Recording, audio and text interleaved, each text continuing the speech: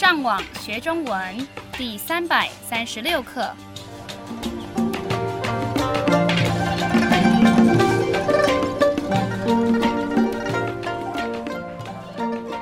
大家好，我是杨老师。大家好，我是罗老师。And hello, I'm Adam. 欢迎加入我们的中文学习课程。在前2课，我们讨论的内容都是跟做生意有关系的。最近世界的经济情况差得让很多人的压力增加了许多。那有什么方法可以帮助我们减少这些压力呢？你应该先好好的休息一下，因为太多的压力对身体健康有不好的影响。没错，所以今天的题目是放假。放假的意思就是你不用上班、上课，反而可以休息。Literally, the two characters here refer to release and vacation, which together means to have a holiday or vacation from your work or school. 放假的时候可以安排很多活动，所以我们会再利用后面的几课来讨论。那放假的时候，你通常会做什么事情呢？要看放假的时间有多久。要是只有1-2天而已，我应该会待在家里，或是去附近的地方走走看看。可是，要是我有1-2个礼拜的假期，我应该会计划到远一点的地方去度假。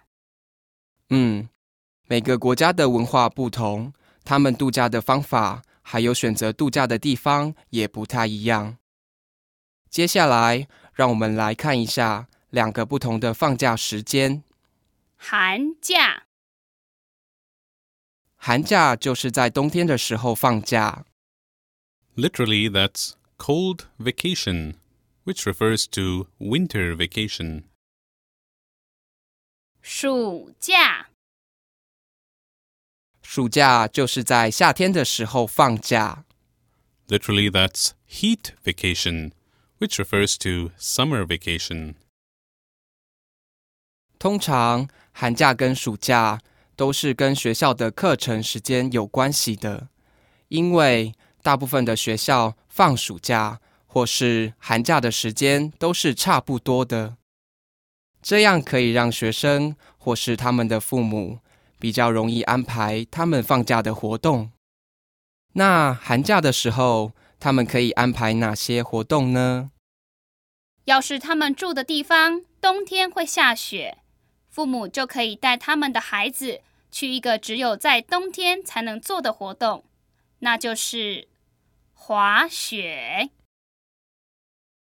Literally, that's slippery snow and means to ski. 为什么只有寒假的时候才能滑雪呢？一般人想要滑雪的时候，都要到山上去。要是你家的附近有山，你可能需要花一些时间才能到有雪的地方玩。要是你的家离山很远，所以最少需要1个周末或是1个礼拜的时间。啊，我了解了。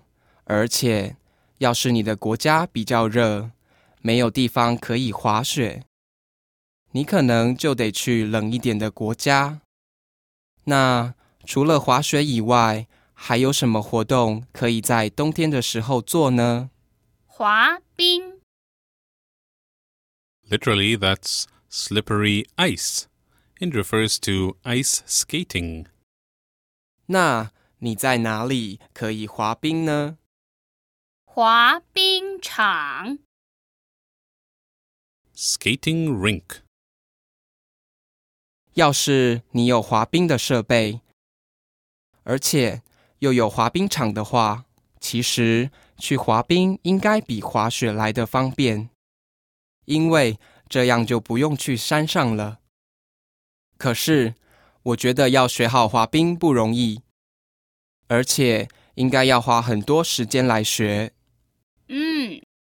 可是很多小朋友很会滑冰，而且有的还比大人厉害。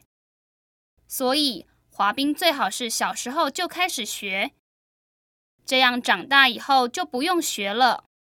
很好的建议。所以寒假的时候，我们不但可以欣赏冬天的景色，还可以滑雪或是滑冰。那暑假的时候，我们可以做哪些活动呢？暑假的时候，天气非常热，所以我们可以去海边玩跟晒太阳，不然也可以去爬山等等。对，还有很多活动也可以在公园做，像骑自行车。而且，要是你喜欢滑冰，可是没有办法找到滑冰场，你可以玩一个跟滑冰很像的活动——滑旱冰。Literally, that's slippery drought ice, which refers to rollerblading. 滑旱冰好像需要跟滑冰一样的技术，所以今天我们学到很多能在冬天跟夏天做的运动。现在就让我们来复习一下今天教你们的生字。To have a holiday. 放假。Winter vacation. 寒假。Summer vacation. 暑假。To ski. 滑雪。Ice skate. 滑冰。Skating rink. 滑冰场。Rollerblade. 滑旱冰。我们的会员可以上网到我们的网站 ChineseLearnOnline.com 这个地方做更多的练习。我们下次再见。